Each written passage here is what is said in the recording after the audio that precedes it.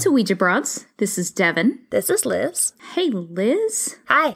So I've got kind of a timely topic for you since we are in the Lunar New Year, which is, Chinese New Year.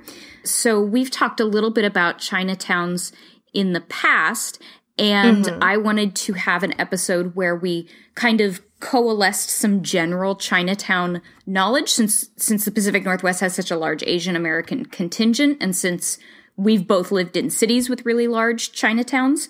Yeah. And our coast, it's California, so it's not PNW, but the West Coast at least, has the cool distinction of having the oldest Chinatown, the biggest Chinatown, and also the most recent Chinatown, which was only built in 1912. Wow, okay. Are these all the same Chinatown? They're not. Two of them are the same. One is different. One of them, the oldest Chinatown and the biggest Chinatown in America it's the Grand Avenue Stockton Street Chinatown in San Francisco. Okay. I didn't realize that apparently San Francisco has 4 Chinatowns. As far as I am understanding this, they're like 4 different Chinatown neighborhoods that kind of converge. And one of them in particular, this one I told you that's Grand Avenue, Stockton Street, was built in 1849. So that's the first official place that Chinese immigrants built as a location specifically for other Chinese immigrants to come to retain their own cultures and then also to learn about American customs from other Chinese people who had already kind of run that gauntlet. Yeah. We talked about Chinatowns really recently. It was in episode 50 where you talked about Portland's pinball wars. Yeah. And then also in the Shanghaiing episode, because it's such a big part of Portland's history. It is. Well, you mentioned in Pinball Wars about Chinese lottery, and you said you would explain it sometime in an episode, and so I'd like to give you the opportunity to do it, because I'm not sure my research really told me what it was other than Keno. I don't know what Keno is. Oh, Keno is what the internet thinks Chinese lottery is, so tell me what it actually is, and I'll tell you if this is Keno. This is exactly like when I was taking a history of ancient Judaism class or whatever, and they were explaining, those things that Orthodox dudes wrap around with like the little box and they wrap it on their arms and their head? Yeah, like tefillin? They're called tefillin, yeah. And they were like, I was like, what are they? And I looked them up and they were like, it's a phylactery. And so I looked up phylactery and it said tefillin. And I'm like, That was really helpful, wasn't it? Very explanatory. Yeah. This is very, very confusing. Oh my god, you're right. It does just take you directly to Keno. To Keno, right? Keno, as far as I am aware, is a lot like American Lottery, where you're trying to guess a set of random numbers, and the more of those you get right, the more money or prize you win. Yeah, that's basically my understanding of it, and it's like the only gambling that's still legal in mainland China, and it's not a poker-style luck and skill game. Yeah. It's just can you accurately predict how it's going to work out randomly, which is that great thing where we think we can, but we can't. And then one of the other things that they would do, at least in the Portland one, is instead of like writing down 80 numbers, they'd write down like 80 characters and then draw 80 characters. So you could spell out like, I will win big, or big money for me, or whatever. You just like some people are like, oh, my lottery numbers are like my kid's birthday, or my anniversary, or my birthday, or this or that. Yeah. Right. So Chinese lottery had that element of luck, but presumably it wasn't like, a little bit like bingo, too, where there's basically an equal chance anything is going to come up, versus some of them, like I'm thinking of the Tree Grows in Brooklyn thing, where basically I've read it obsessively, so I remember that little Francie, from New York, little Francie, when she's young, she basically plays that game where it's like, pick whatever number, you're going to pull up a number out of the random generator that has like little ping pong balls or whatever. And then you'll win whatever it is. And you can either take that or you could get like some cheap candy. And people basically never won the big prizes. And so when she got her paycheck when she was like a teenager, she went back and she's like, give me all the numbers. And the storekeeper was like, oh no. And she's like, yeah, those roller skates are looking mighty dusty. I think they've been up there since I was a kid. It's so funny how nobody ever picks number 14. Surprising. Guess I'll fix that, won't I? Oh my gosh, I'd forgotten about that. What a good book. Oh, man. That was a good part. Well, Chinatowns were definitely known for lottery, for gambling, for prostitution, as opium dens, as, places to get exotic and sometimes forbidden items. And that, as we've discussed in other episodes, is not necessarily fair. There's definitely not more gambling happening in Chinatown than there was, at the church bingo, but it was very easy to demonize these outsiders. Yeah, and criminalize the stuff that they did. Let's criminalize the drugs they take and the gambling they do, and, well, that stuff we do is fine. Oh, Don't worry it's about fine. Well, and that's easy to do when this is a population of people who have only been in America since about 150 years ago. There weren't a lot of Chinese folks coming to America pre-1820. And it was, of course, the gold rush we've mentioned that brought most people out initially, and then the building of the Transcontinental Railroad.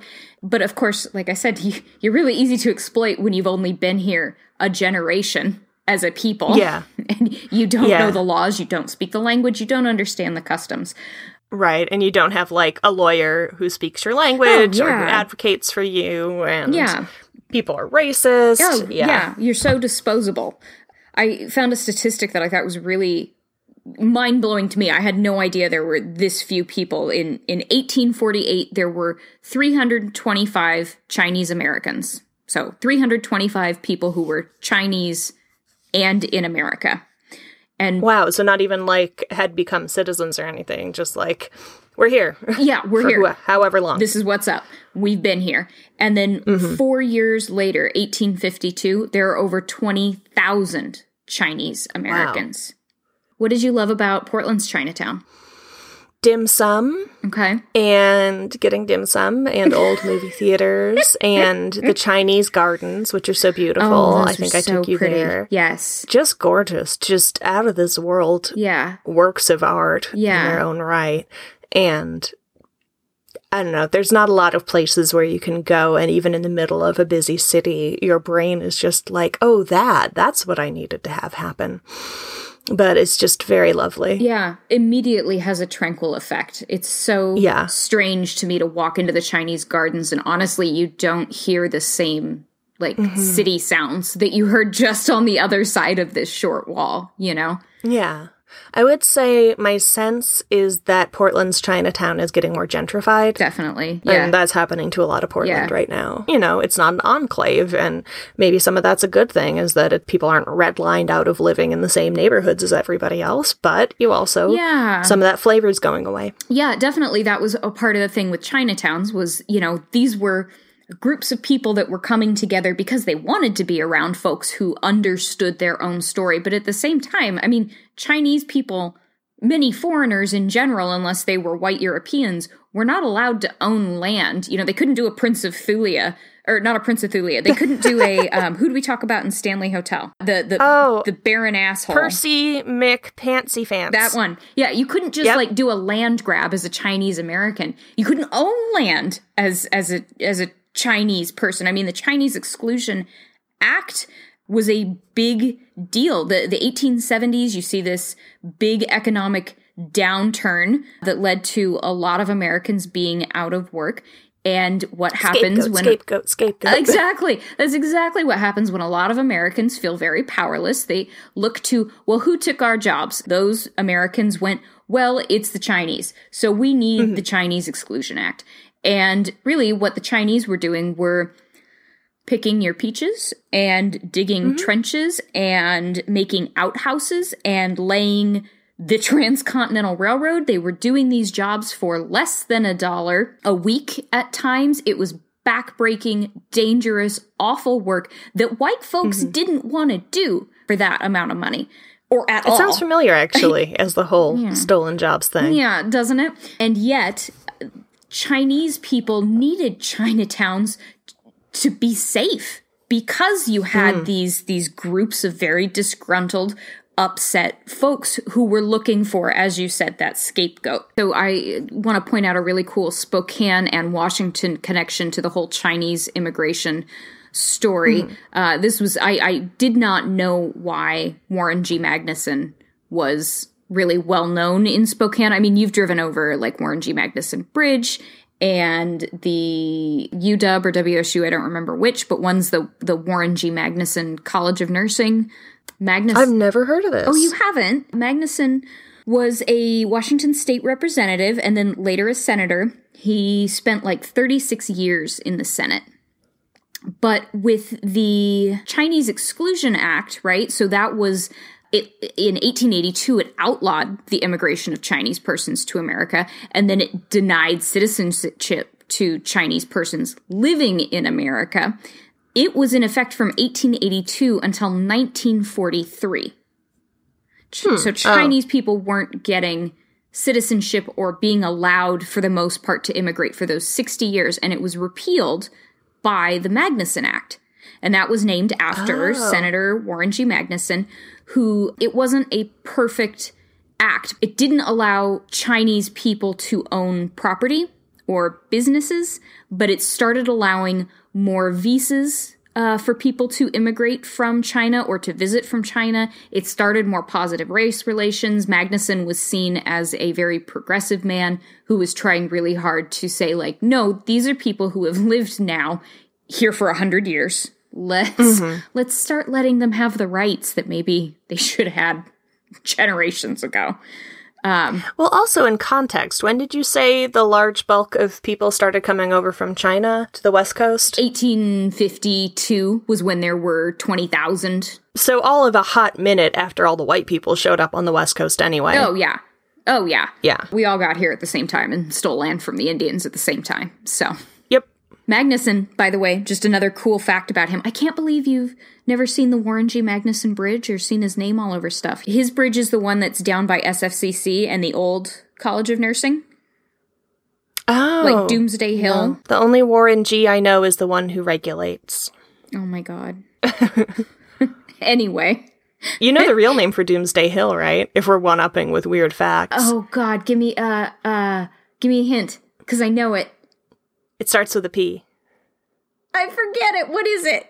It's Pettit Drive. Oh, Pettit Drive. Okay. What's that? Yeah, named after a pioneer who, when he was coming over through Colorado, got caught in a Donner Party-esque situation. Who'd he eat? And there was cannibalism, but he survived and moved up to Spokane, and that's really about as much as I've ever been able to find out about it. Wow. But I always think of it when people call it Doomsday Hill, and I'm like, could be worse, guys, than running. Have you ever done Bloomsday? Yes, I did Bloomsday with you, you goon. When? Sorry, was that supposed to be a softball radio type beginning? No, you didn't. What Bloomsday did we do together? With Aaron and you and me. Was it my mama? I don't think your mom was there. Huh. Well, whatever. You're a goon. I'd forgotten. It was the year I was doing all the running. So 2010, I assume. Yeah. Dang. Yeah. Don't remember that at all. But folks, if you did it once and went, okay. And then we had parked at WSU campus, so we had to walk like an additional 2 miles. And then we stopped in the main market and we bought lemonade. I can't believe you don't remember this. This is just totally a blank. This is totally a blank. I'm sorry. That summer I was getting divorced. I don't remember much. That's fair. Oh my goodness. Well, not Pettit Drive, but we walked over the Warren G. Magnuson Bridge because it's right before Pettit Drive, which is Bloomsday Race's Doomsday Hill. Let's get back away from cannibals and away from the dude in the 40s. Let's go back to 1861. And that is when California is enacting something called the Swampland Reclamation Act. And that's where they're trying to not drain the political swamp, they're trying to drain the wetlands of California to make as much land usable, build-uponable as possible. And, of course, that was Chinese laborers were doing most of this work for about $1 a day. They were getting malaria. They were making all this land usable and sellable but they couldn't buy any of it because, you weren't able to buy land. And what happened is they ended up reclaiming 88,000 acres of California Delta land so that it could be built upon. And a small portion of this in 1912 would become Locke, California, which is the last Chinese city in America. The last Chinese city? Mm-hmm. Yeah, the last Chinatown. Oh, okay. Yeah. The one that started in 1912? Yes, correct. So there's this plot of land that had been part of this 88,000 acres that was reclaimed, starting in the 1860s. And by 1912, there's a lot of little Chinatowns kind of in the area, but these were, like I said, this was Delta land. So you had some rivers coming up into this now solid, buildable ground. And there were 3 Chinese men from neighboring Chinatowns. And they got together and they thought, we want to build a new town that's along this nearby river here, and it'll be a destination for riverboat passengers. So we'll have this cool little boutique town that the riverboat can stop at, and people can get Chinese food or Chinese souvenirs or whatever, and we'll make money that way. Oh, kind of like Chinese Leavenworth. Just like Chinese Leavenworth. Oh my god, I love Leavenworth. Bavarian Explain bullshit. Leavenworth to the peoples. My friends, Leavenworth is a funky little city in the middle of Washington, and it's a Bavarian wonderland. I don't know why, I don't know how, but everything in this city, like the McDonald's has to look like a Bavarian chalet. The Starbucks has this quaint little wood-carved sign, and everything in the town is, you're bordered by mountains. It's just absolutely gorgeous, but for whatever reason, it's this weird little tourist destination where it's all lederhosen, yodeling, Ricola calling people. Leavenworth is definitely, they have a really big, obviously, Oktoberfest draw, and then their next thing that they're known for is their Christmas, which is really beautiful because it's this idyllic little storybook town that's full of lights and snow and icicles, and they have a big tree, and then they've got Oompa bands that go around, and they've got, a sledding hill and ice sculptures, and hard as fuck to get a parking space. But it's really cute if you're into kind of like a weird Disney-esque experience. Yep, that's what it's like in Old Salem at Christmas time. Because I guess everybody associates Christmas with olden times and German people. But Old Salem is of olden times and German people. So, everybody in North Carolina descends on it to get, their Moravian stars and their cookies and go for a carriage ride. And it's just a cluster for those of us who are, full-time Moravians because we're just trying to get my sugar cake. I just want a sugar cake for the family. Get out of here, you tourists. Yeah.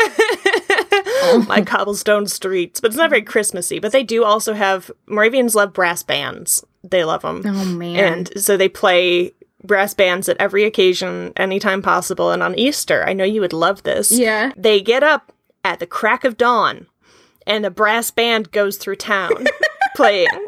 So that everybody knows it's time to go to church, which I think is just a great troll that they've been running for a long time every year. Why would I love it? It involves wind instruments, and I don't like those. And it involves getting up early. Brass and getting up early. I hate it. And it's cold. And it's cold. It's so stupidly cold. I hate it. No. I love how you're those of us who are actual Moravians, you've been a Moravian for a year and a half. Calm down. 5 years, and then actually I just joined a different church yesterday, but that's not the point. I can't. I just want my sugar cake easily. Okay? I joined a religion that had a good dessert portfolio, and I want to be able to take advantage of it. That's why I want to be Jewish, just for the latkes. I just want fried potatoes. Oh, they're really good. They are. I think I keep digressing because the more times we say Chinatown, the more it starts to sound like something we shouldn't be saying. Chinaman is not the preferred nomenclature, dude. Exactly. Right? Thinking. Right? So I was telling you about Locke. So it's 1912. We have 3 men who decide they want to build the Chinatown version of Leavenworth, and they get a white man whose last name is Locke, Locke, Oh, that explains that. Yep, okay. To buy this land, and they start a town called Lockport, which, eventually we just shortened to Locke. But these three men, you've got Chan Tin Sin. He builds the first building, and it's this combination dry goods store and saloon. Gotta have a saloon in town. You have Yuen Lei Sing, and he builds a gambling hall. And Oye Wing Cheong builds the Lockport Hotel and Restaurant. They covered a lot of bases there. You have everything you could possibly need for folks getting off a, ferry boat and spending an afternoon or spending several days there. And I mean, I would put a brothel in, but maybe that went without saying. Well, we're going to get to that. I mean, definitely by 1915, you've got more structures, including gambling halls and brothels. But because of all this anti-Asian, anti-Chinese national sentiment, the town doesn't get a lot of Caucasian folks. No. So it's not becoming this... You're losing out, white people. You're losing out. Oh my God, so much good food, so much... Just think about, what food was like if you were, traveling on a riverboat in 1912 in California. Chicken and dumplings, I'm gonna guess? Salted things?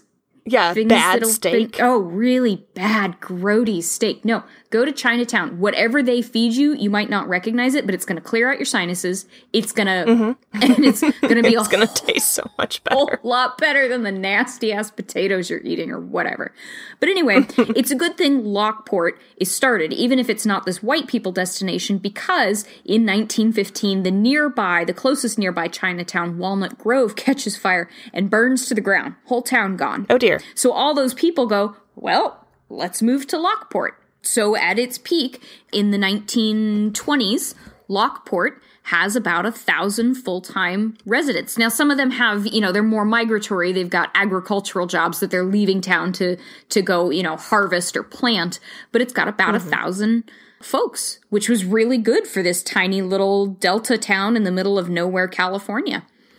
Yeah. The folks who owned the land, the Locke family, they owned that land until 1977. Residents were still leasing their businesses and their homes. It's then sold by the Locke family to developers who, they're Chinese investors who think that they're actually going to make Locke this now historically preserved Chinatown. But at that time, most of the Chinese people have moved out of Locke. Locke was a Chinatown for a very small amount of time in terms of Chinese people living in it. Did anybody else move in, or it was just they were gone? Yeah, so the town's total population is about 100. 90 of those 100 are white people now. About 10 folks. Because normally a Chinatown isn't so much a town, it's just an area within a bigger city, but this was... This was a specific town for Chinese people, not an enclave in, like you said, a larger city. It was really a Chinatown between 1915 and 1940s or 50s. But at that point, Chinese people are being allowed to become citizens and own land elsewhere and go to college. So you start seeing the Chinese people move away from Locke for school and not come back. So like I said, today there's about 10 folks left in Locke who have some kind of connection to the original founders. Like I said, it was there was this Chinese investor group that really wanted to revitalize it and turn it into this, not a ghost town, but kind of like Leavenworth. You were really smart to bring that up. Go to that. I would go to that too. But they didn't get the funding or they lost interest because they eventually sold this land back to the Sacramento Housing Redevelopment Agency. But because of that, residents were finally, in 2004, I did a little Jeff Goldblum in Jurassic Park there. Finds a way. Finds a way. Exactly. Finally, in 2004, residents were actually able to buy their own homes. And it's now got a beautiful Chinese museum. It does have some historic buildings, but all these grandiose plans to preserve the town and then kind of revitalize it and turn it into, this Chinese version of Leavenworth they're really stalled right now. So not much is happening in Locke, but I think it's really important when we're talking about Chinatowns to share that there was still a need for, and maybe not a need for self-imposed segregation. That sounds like I'm into eugenics or something like that.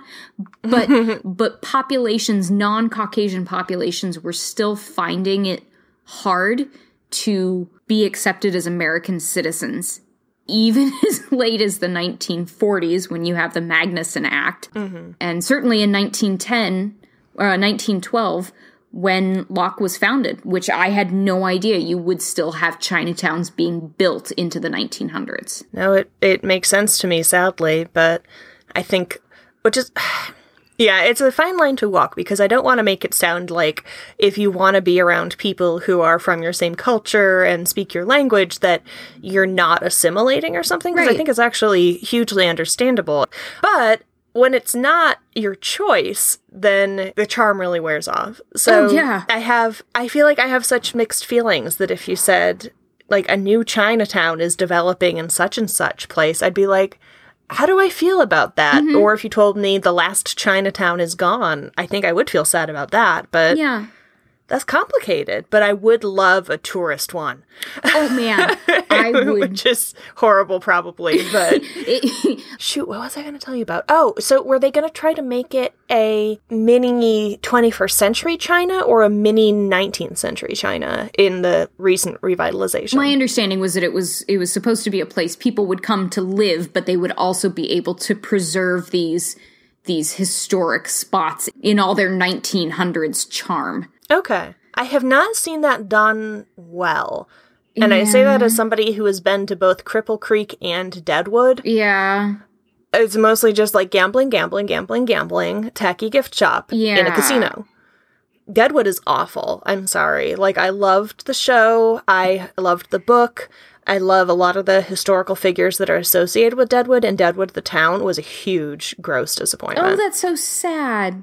But that's too bad. Was it just too tacky? Was it just too... It was just too tacky. It was just casinos. There was nothing to do there unless you wanted to gamble or eat at a casino buffet. Like, we just kept driving. It wasn't even like a tourist trap, like how the Tower of London is a tourist trap, where it's like, here's this cool historic thing, here's this other one, here's a person dressed up in olden clothes, here's a gift shop. This was just like, the entire thing was the gift shop, and it was gross. It sounds kind of like I might like it. I think we'll have to add that to our road trip, our Ouija Broads road trip, and you can show... You can stay in the car. I'll crack a window. It's fine. So you were saying Seattle has an international district. It does. Portland had a Chinatown proper with, like, a gate and everything. Seattle has a big that ornamental thing. Yeah. It's called the International District. It's not called Chinatown in the way that I think Portland's is still called Chinatown. Yeah. Probably International District is a better name for that. Yeah. Chinatown kind of sounds like you can't leave. The International District is a little more friendly. But we know San Francisco had it, Los Angeles, and Spokane didn't have one properly, but if you go back to, like, Washington Territory directories, you'll find especially... Hang on, I gotta rotate the whole town in my head to make this make sense. The northeast corner of downtown, like where the University District is now, and a little bit closer into the railroad tracks, you can find these roads that are just like everybody who owns a house or a business on that street has a Chinese name. Wow. So there were definitely a lot of Chinese residents, even when I'm looking at city directories from like 1888. Yeah. But I don't know how formal it was. Yeah. Mm-hmm. Well, my friend, thank you for letting me tell you about Locke, California's, well, the United States' last Chinatown. And then for also just talking about Chinatown and international districts with me in general, because it is such a big part of the Pacific. I mean, we're on the Pacific Rim, so of course we're going to have a lot of immigrants from Asian nations over here. And I think it's cool to talk about the ways in which they have shaped the Pacific Northwest. Yeah, I have at least one pioneer who was from China who I'm interested in profiling at some point. I think a lot about how the West actually was versus how we see it in the movies. It's going to be so cool. You can, find us on Facebook, on Instagram, on Twitter. If you want to kick a couple bucks our way, if you want access to extra special good stuff, then you got to hit us up on Patreon. You can find us on our website, which is ouijabroads.com, which is where we put show notes and updates. And then, of course, from there, you can shop Weird, which is where you'll find links to our Lost Treasures of Washington map, to our cryptids map, to the postcards we have, to the stickers we have, to whatever cool new things we're working on in terms of art that we think is thematic, something that you probably have to have. Liz, what am I forgetting? I think you got all of them. There you go. I did it right. For real, folks, if we're in season 2 and you dig the show and you haven't rated, I want you to go to iTunes right now. I'm going to wait. Open it up in your little podcast thing. They can do it. I trust them. They're fast. And you just go to our show and you click the 5 stars and it'll say thank you for your feedback and you're done. And it helps us out a lot. I went to a conference, not a conference. I went to a workshop this week. Why are you lying? We're going to cut Liz out. I do the editing. You can't cut me out. God damn it, woman. Let me tell this. I went to, I don't know where I went, a workshop. It wasn't a conference. Liz is right. I was lying to you, and I'm sorry. I went to a workshop, and it was about storytelling in the digital age, specifically on social media. And what it says is that people, when you interact with them, they want to be told what you want from them. And you can't say, go follow us on iTunes and Instagram and Podbean and Yelp and Grindr and WhatsApp and all these things. Grindr. I'm on, you don't know me. But what you're supposed to do is give people one action item. So I think Liz has given you and us the one action item, which is we would really appreciate for you to rate us and review us now on iTunes. Yes. And that's next your job week, this week. yeah.